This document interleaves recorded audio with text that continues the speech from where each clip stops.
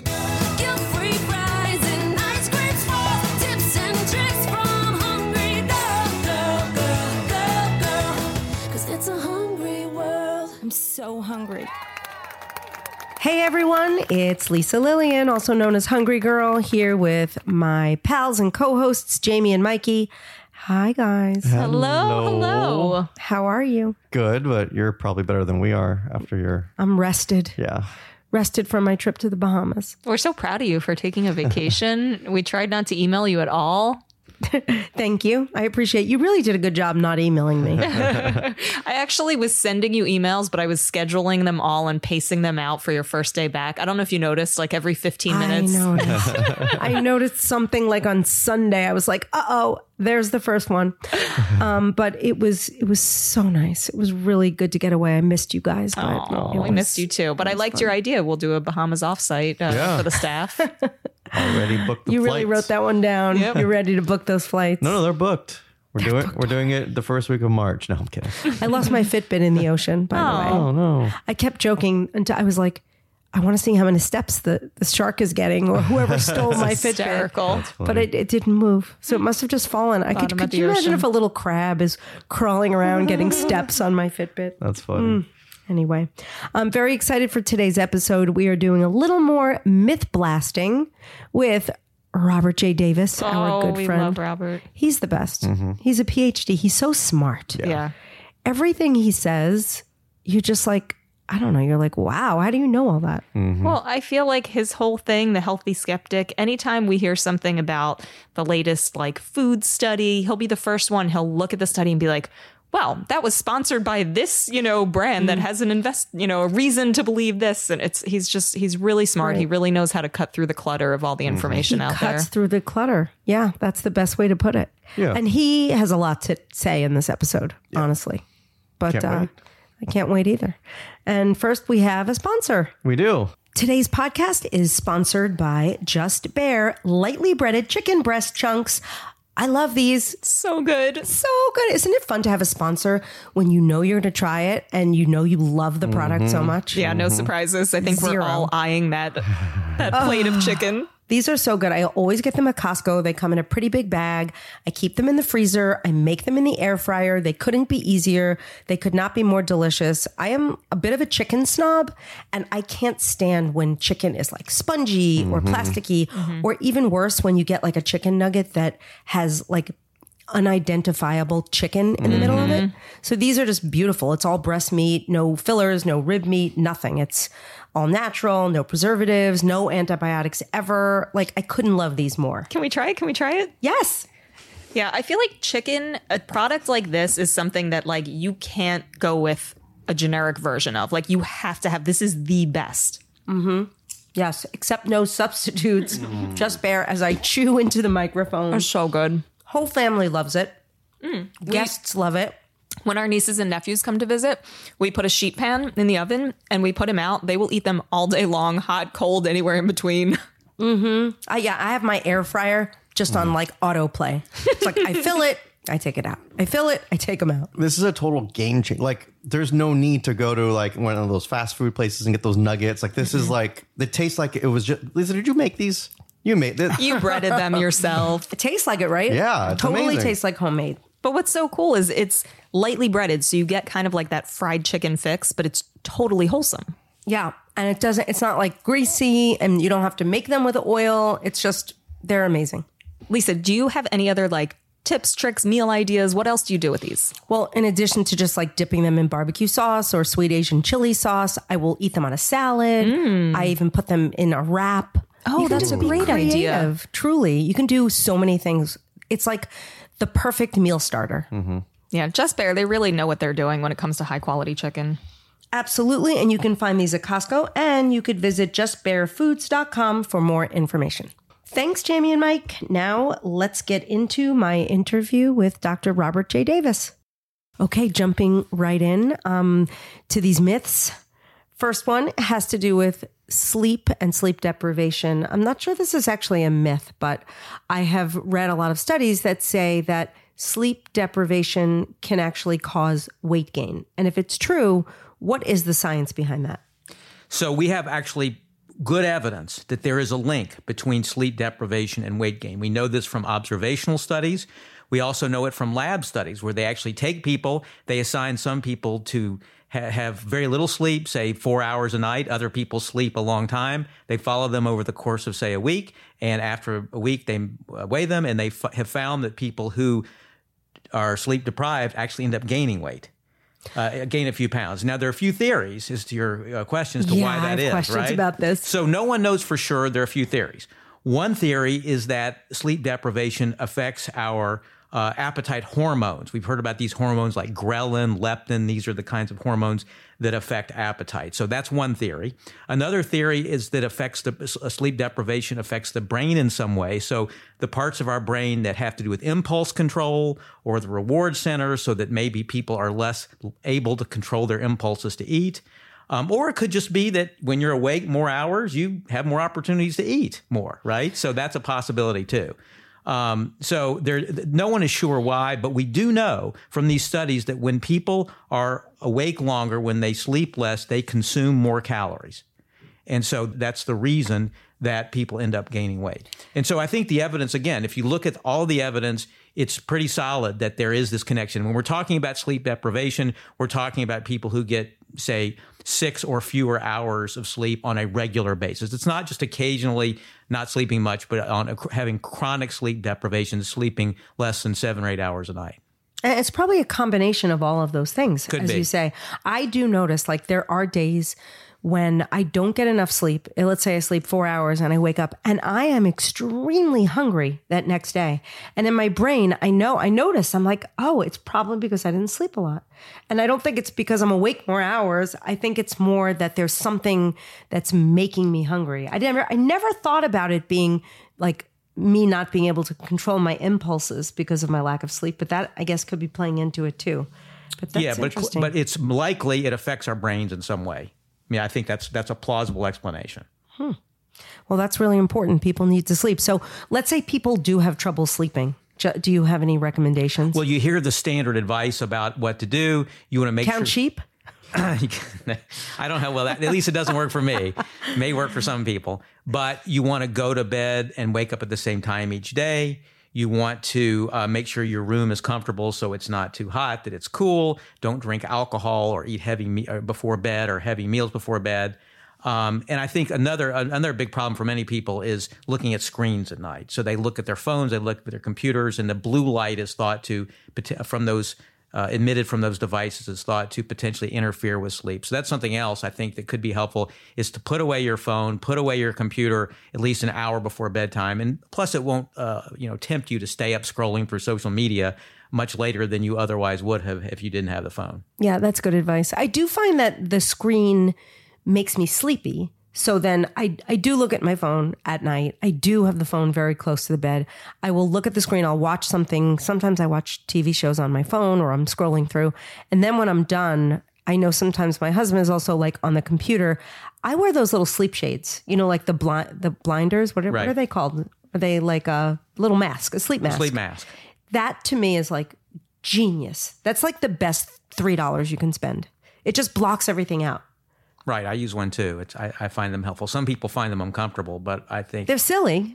Like Reuben Kincaid on the Partridge Family always wore that. They're silly looking, but I think for like $3 that could help you. That could be a weight loss tool. And you know what? That's a good idea.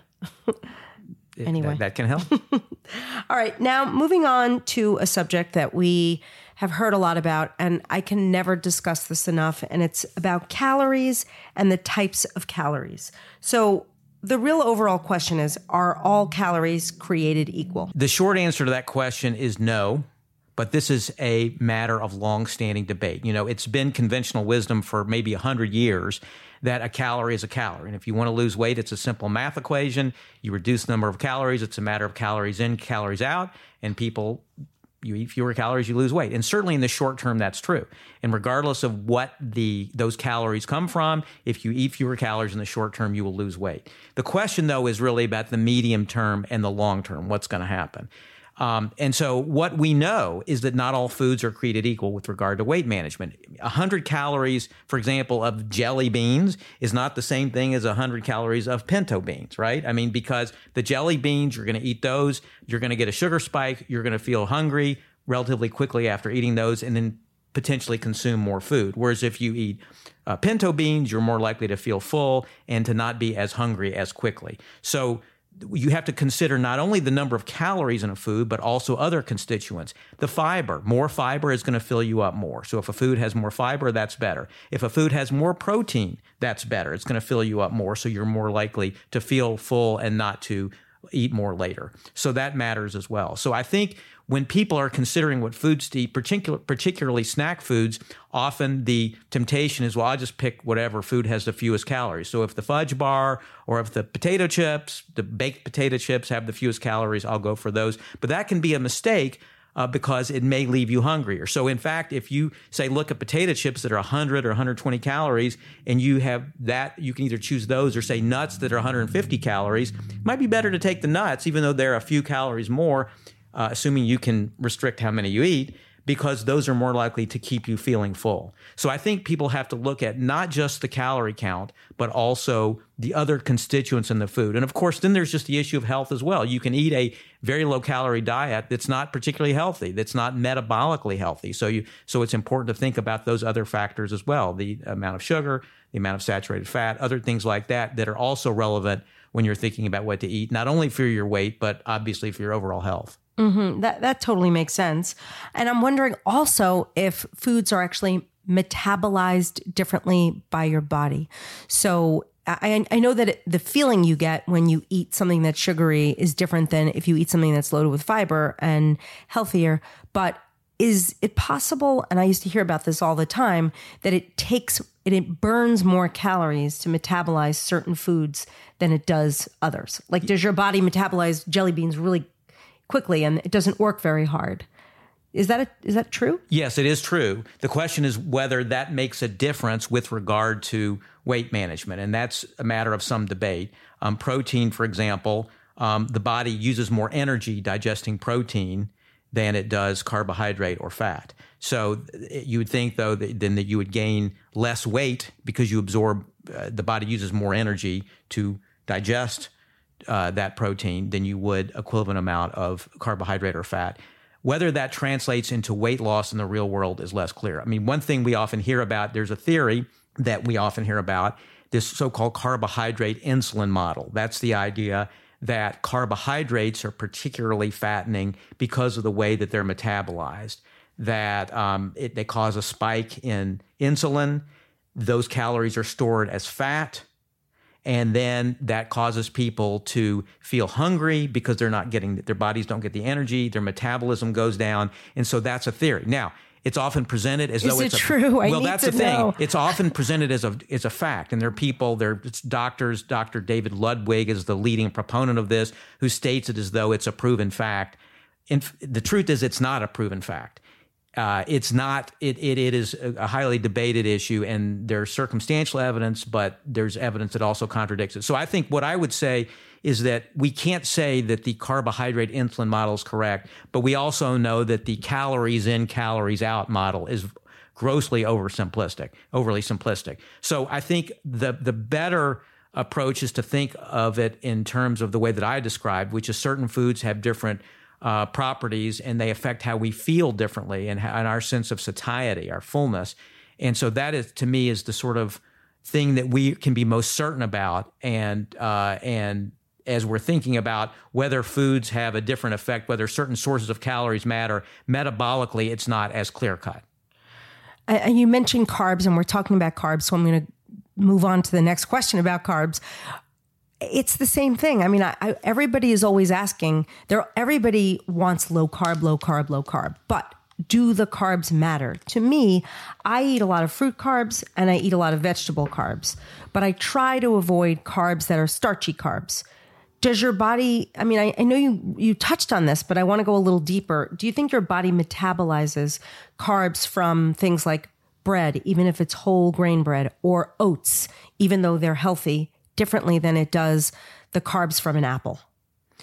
So again, a matter of debate, a matter of uncertainty. There are people that will tell you, as you know, that all carbs or certain carbs are bad. I would say that we do know that processed carbs, highly processed carbs, those are things like chips, cookies, things that we know generally not to be good for us anyway. Those often are processed differently. And it's thought that not only because of the carbs themselves, but the other ingredients they contain, often these so-called ultra-processed foods, can have negative effects not only on our weight, but also our health overall. Why that is, it's not completely clear. People have different theories about that. So we do know that those types of carbs, those highly refined carbs and those kinds of foods are so-called bad carbs. And I think there's general agreement that we should avoid those. I think other carbs, which I would refer to as whole carbs, the kinds you just described, fruits and vegetables, whole grains.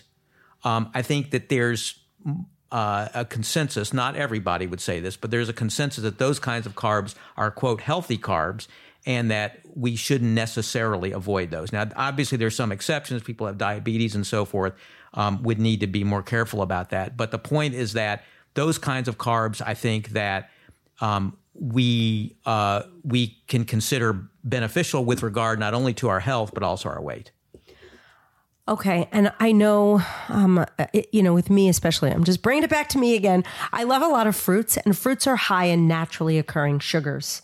And I know sugars translate to carbs, but how do you feel about the sugars that occur naturally in fruits versus added sugars?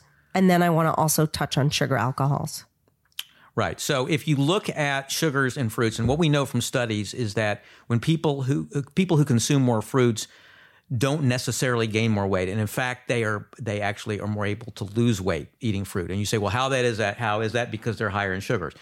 The difference is that the sugars that fruits, for example, contain, the so-called naturally occurring sugar, is packaged with more water and fiber so that it is absorbed more slowly than the added sugar that you would get from, for example, a candy bar. So that sugar is metabolized differently. And so that's why it's thought to have a different effect when it comes not only to your weight, but also your health. And so one exception to that, though, and this is an important exception, is fruit juice, because fruit juice does not have the fiber. So even though the sugar in fruit juice is naturally occurring, say in orange juice or apple juice, that is quickly absorbed. And the amount that you get from that can be as much as you get from soda. And so increasingly, experts will tell you that we need to minimize our intake of fruit juice because it's basically the same in some ways as drinking soda. Now, you do have added vitamins and minerals, which you don't get in soda. But in terms of just getting a quick sugar spike from fruit juice, it's something that we need to be aware of. Well, that's why you have to cut it with like vodka, right? That's one way. You need to cut it with a little alcohol. That's Just one way kidding. to do it. Just kidding. Okay. What is the secret to making great toast? Oh, you're just going to go in with the hard-hitting questions. I'm Dan Pashman from The Sporkful. We like to say it's not for foodies, it's for eaters. We use food to learn about culture, history, and science. There was the time we looked into allegations of discrimination at Bon Appetit, or when I spent 3 years inventing a new pasta shape. It's a complex noodle that you've put together. Every episode of The Sporkful, you're going to learn something, feel something, and laugh. The Sporkful from Stitcher. Get it wherever you get your podcasts. All right. So we talked about sugars and we talked about carbs. Now let's talk about fats. I remember the way fat is viewed. It's so trendy. I just remember growing up, it was like fat is the enemy and everything was fat free this and fat free that. And you thought if you ate fat, you would gain weight. Then all of a sudden people said, no, fat is amazing and fat is where it's at. And they say eat foods that are loaded with fat and has nothing to do with weight loss or weight gain. What is the real truth there? I really am so curious about that. Do high fat foods make you gain weight?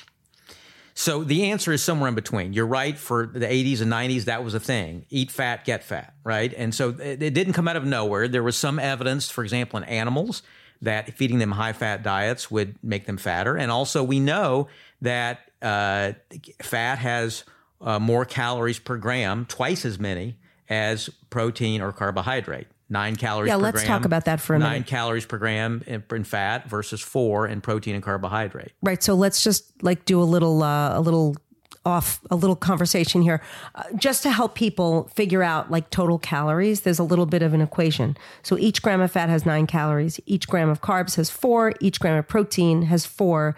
Typically, if you do the math, you can get your total calories, right? Right. So I know I'm getting off on a tangent here. How does fiber play into this? How come sometimes you'll see something that has, I just saw a product today. It had like 146 carbs, but a lot of the carbs came from fiber. And then it subtracted that amount from the total calories. Is that BS or is that real? Well, there's debate about that. There is legitimacy because, to a certain extent, because some of the fiber, in some cases perhaps all of the fiber, is not digested. The question is, how much can you subtract? Can you subtract all of it? Can you subtract some of it? Can you subtract all 4 grams? Can you subtract, or rather 4 calories per gram? Can you subtract all 4 calories per gram? Can you subtract 2? And that's where it gets tricky. How could we possibly know that? It depends on the food. It depends on the type of fiber, because not to get in the weeds here, but there are 2 types of fiber. Mm-hmm. There's insoluble fiber, and which you find in wheat, bran, things like that. And then there's soluble fiber that you find in oats and barley and apples, for example. And so part of it depends on the type of fiber too, as to how much or how little that is actually digested. So, and for example, in Canada, in the United States, manufacturers are allowed to subtract it entirely. In Canada, they subtract it only partly. Really? Interesting. So that's things like, is it like chicory root or inulin, those types of things that you see when they're added to foods? Is that a way for people to sort of, do you think food companies try to trick consumers into thinking it's real beneficial fiber and lower calorie by adding those things to products? Possibly, or they do it just because people want higher fiber foods, and that's a way of increasing the fiber content. Mm-hmm. So back to the truth about fat and how we feel about it now. Right. So what we know, though, is that there's been study after study after study that's shown that low-fat diets are no more effective than low-carb diets or low-calorie diets at helping people lose weight. And so the problem is that this idea is still stuck in many people's heads that, well, we learned a long time ago and we still believe it, that eating less fat helps you lose weight. So then people are more likely to fall for these labels on foods that say low-fat peanut butter, low-fat this or that, when in fact those foods are not necessarily more diet or weight-friendly. So I think the point here is that fat is neither good nor bad. It depends on the kind of fat. It depends on the amount of fat. So I think this idea of simply saying that fat is bad and we should avoid it and it's worse than other constituents in food is not true and an oversimplification of nutrition. It leads me to my next question, which is about a similar subject only pertaining to protein. These days, everything is high protein. If now, because people don't want to drink dairy milk and they like almond milk, they're adding protein to almond milk. They're adding protein to cakes, adding protein to ice cream that's not made with dairy milk. How do you feel about all the added protein in foods? Is it, this is like a 3-part question. A, is that protein beneficial, just like other protein? And B, what about all the different types of proteins? Egg white protein, pea protein, whey protein. So the short answer to the question is that I think for the most part, it adds a health halo. We've talked about health halos. It makes a food seem more healthful than it really is. So you add it to ice cream, you add it to brownies, you add it to chips, the stuff that is otherwise junk food. Protein is added to make it seem more healthful. That doesn't necessarily make it more healthful, because if a food is loaded with sugar or loaded with saturated fat or loaded with other unhealthy things, it's still an unhealthy food just because it has more protein. But I think this is a manufacturer's trick to help make a food seem more healthful, because now protein's a big thing. Many people try to get more protein in their diets, and this would seemingly be one way. So I think overall that this way of getting protein is not optimal. There are better ways of getting more protein into your diet. And in fact, it's not that hard to get enough protein in your diet. The rule of thumb is that you want to take your weight in pounds and divide it in half. So if you weigh 150 pounds, then you want to shoot for 75 grams of protein. If you're lifting weights and you're an athlete trying to do more, maybe up to 1 gram per pound. But generally, dividing it in half is a good rule of thumb. And if you use that math, and if you're not a vegan, it can be fairly easy to get enough protein. So if you eat, or a vegetarian, if you eat chicken, if you eat fish, if you eat nuts, if you eat eggs, dairy products, all can give you sufficient protein. Protein powders are another way that you can add protein to your diet if you want to. You like those? I use those. I use those.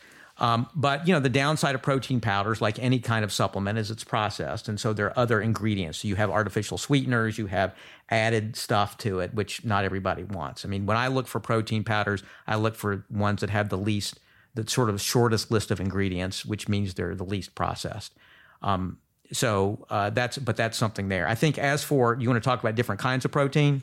I do, only because I'm going to throw another term into the mix that always confuses me, but it pertains to some of the proteins that I've seen. Incomplete protein. Right. I mean, I've heard that pea protein, for example, is not a complete protein. Actually, it's a complete protein. That and soy are complete proteins. So what are incomplete proteins? So a complete protein is one that contains not the 9 essential amino acids. These are the building blocks for your body to form muscle protein. So they are not, they're amino acids our body doesn't make, and so we need them from food. And so any kind of animal protein, dairy, for example, meat, chicken, fish, those are all complete proteins. Soy is a complete protein, and pea protein is a complete protein. Other proteins, though, that you get from hemp or rice or other plant sources are not complete proteins. That is, they do not contain all 9 of these essential amino acids. What about whey? Whey is a complete protein. Okay. And whey is the best absorbed, which is why it's sort of the go-to for a lot of bodybuilders and other people. It's what I use. But it is a milk-based product. So people that have lactose intolerance sometimes need to be careful about that. There are different kinds of whey. There's some kinds that are more easily digested than others. There's also casein protein, which is also milk-based. That's absorbed more slowly. But the best kinds to go for if you want a complete protein would be whey or soy or pea protein. Okay. But you think added protein, as long as it's in a food that's fairly healthy, is okay? I think it's okay. One exception to that is that a number of foods contain something called soy protein isolate. If you look I carefully see that all the time. The list.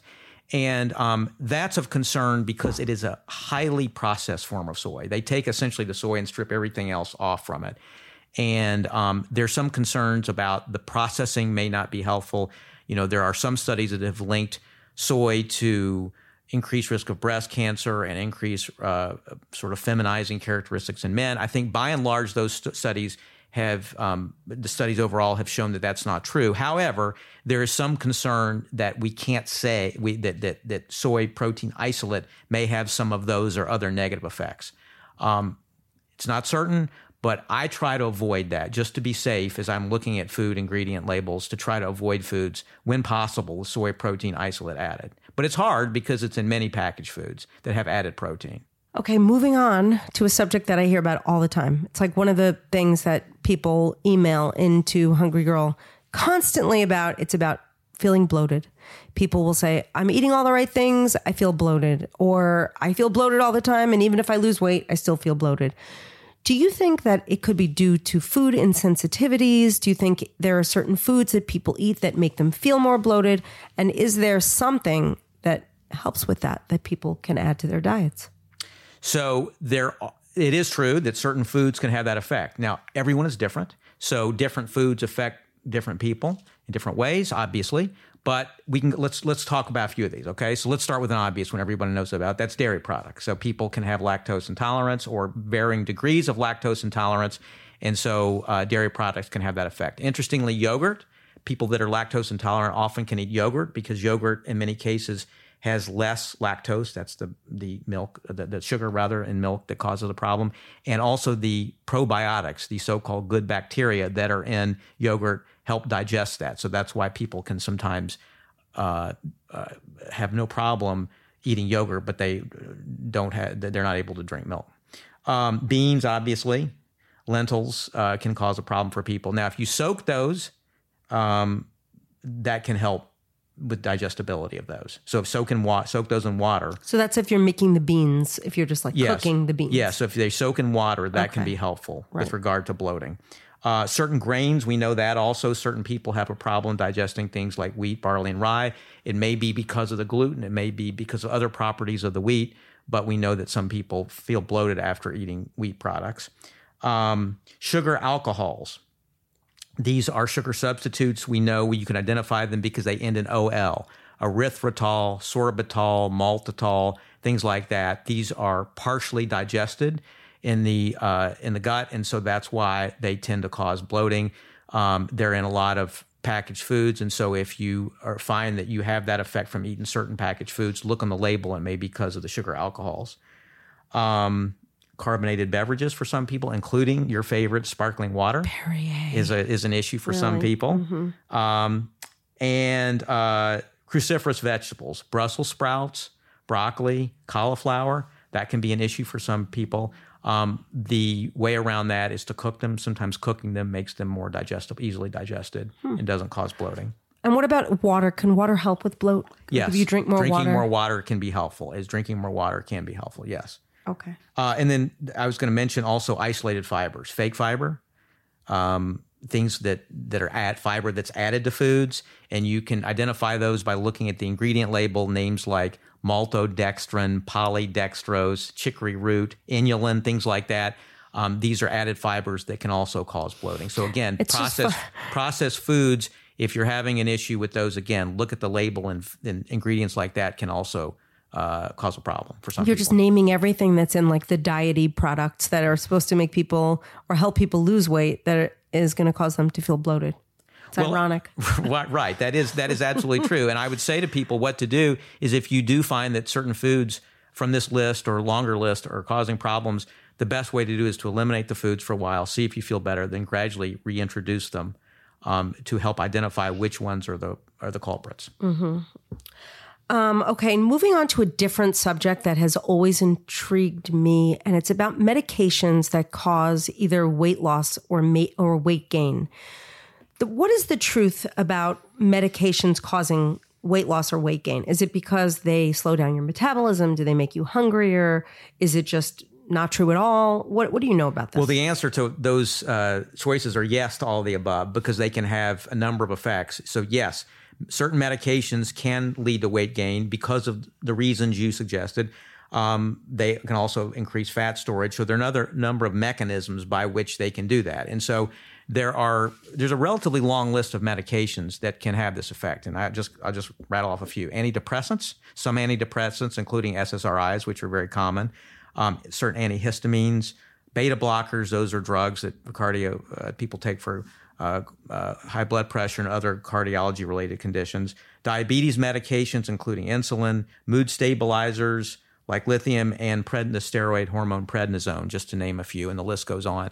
The important point here is not every single drug in each of those categories causes weight gain, and obviously everybody is not equally affected. Some people would not be affected at all. Some people may be greatly affected. But the point is that if people are on any of these or other medications and are experiencing weight gain, it's a good idea to talk to a pharmacist. Ask a pharmacist, talk to your doctor. Obviously, you shouldn't just stop the medicine on your own, but ask if there's another drug in that category that you might try instead that may not have the same effect. Two others I might mention that are of interest to people. One is birth control pills. So a lot of women for a long time have believed that birth control pills lead to weight gain for them. There have been a number Not as much as pregnancy. there have been a number of studies that actually have been done that have failed by and large to prove that birth control pills lead to weight gain. They may lead to temporary increase in fluid, but that is not the same as weight gain. Like water weight. Yeah. Interesting. Another category, which is interesting, I find interesting, is antibiotics.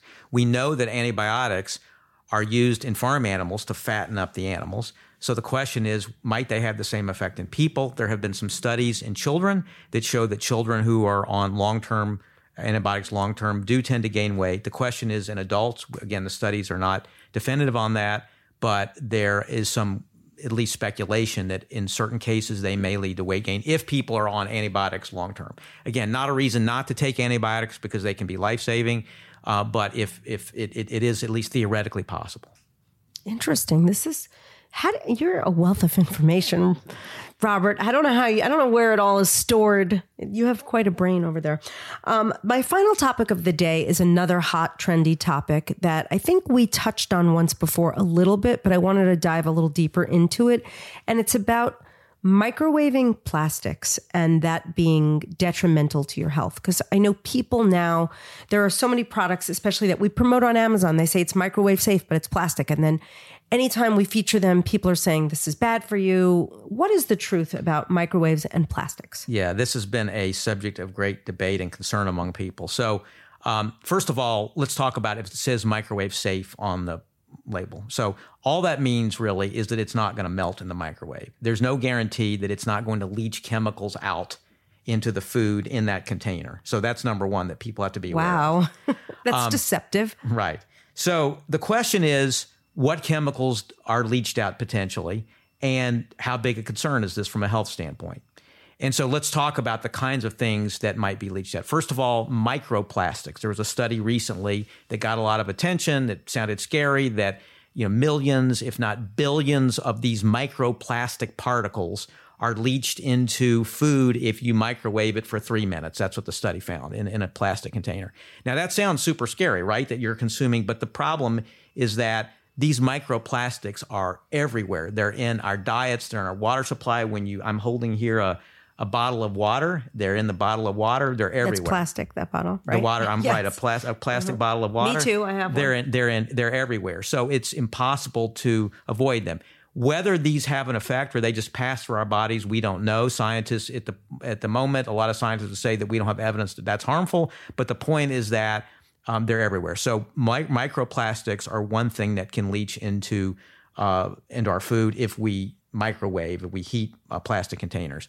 Also chemicals known as phthalates, chemicals known as BPA. That's something that people hear about too. These chemicals can leach from certain plastic containers when we heat them. Now, again, these, just like microplastics, they're ubiquitous. They're not just in plastic containers. They're everywhere. Phthalates are in cosmetics, for example, and BPA is in certain eyeglasses. They're everywhere. So it's not as though if you were to eliminate that source, you're going to eliminate your exposure entirely to these chemicals. But it is thought that when you microwave certain containers, these can leach into the food that's in the containers. Again, whether that's harmful, the FDA says no. The FDA says the levels to which you're exposed are not harmful. But really it boils down to, are you a person who would rather be safe than sorry? Or are you a person who says innocent till proven guilty? And so that's up to each individual to decide how big a risk they feel that is to them personally and what they want to do about it. For me personally, I think on the list of risks to worry about, I put it pretty low. I think we can get overwhelmed with risks, right? I mean, everything seems scary. And so I'm more concerned about my overall diet, about my exercise, not smoking, not drinking too much, things like that. But I think if people are concerned, then there's some fairly simple things you can do. Number one is don't microwave in plastic containers. Use glass, use other materials to microwave. Also, do not put plastic containers in the dishwasher, because high heat can actually break down the plastic as well. So that's something else that people can do. Wait, back up. So if it goes in the dishwasher, does that mean that the other dishes are contaminated? No, it means that that container has chemicals that are leaching more into the container. So and when you use it again and put food in there, it may get into the food. So that's the concern. Wow, I do that all the time. So again, that's a fairly simple thing that people can do if they're concerned. And then in terms of looking at different kinds of containers, if you look on the bottom of a plastic container, if you see the numbers 3, these are the recycling numbers 3 or 6 or 7, try to avoid those. Those are ones that are more likely to have chemicals, potentially harmful chemicals that could leach into food in those containers. So that's something else if you're concerned, to watch out for those numbers, those recycling numbers, with a little triangle on the bottom of the plastic. Are there good numbers? Any other numbers are considered better. But so 3, 6, and 7 are the ones to avoid. Okay. What about for roulette? Can I play those numbers on roulette? You can try and see what happens. All right. Wow, Robert, you're amazing. Thank you. I can't thank you enough. If people want to find you and learn more about you, where can they? I don't know. I heard you have a few books and maybe you have a website. Where can people find you? They can find me at my website, healthyskeptic.com. And there I have not only information, but also videos that I've produced on these and other topics. They can also find me on social media on Facebook, Robert Davis, Healthy Skeptic, and on Instagram at Healthy Skept, SKEPT. And what's the book that you'd recommend people picking up if they just want to pick up one of your books? I would say my most recent book called Supersize Lies. It's about the myths around weight control, what's true, what's not, and what actually works that may surprise people. It's a great book. Thank you. Thanks for joining us. Thanks for having me. Wow, what a great info-packed episode. You guys, if you think you missed any of it, you should check out the show page for a nice little roundup of the show, as well as links to Robert's books. There's a lot of good ones out there, so you should definitely check it out. Thank you so much for tuning in. I'm Lisa Lillian, also known as Hungry Girl. Till next time, chew the right thing.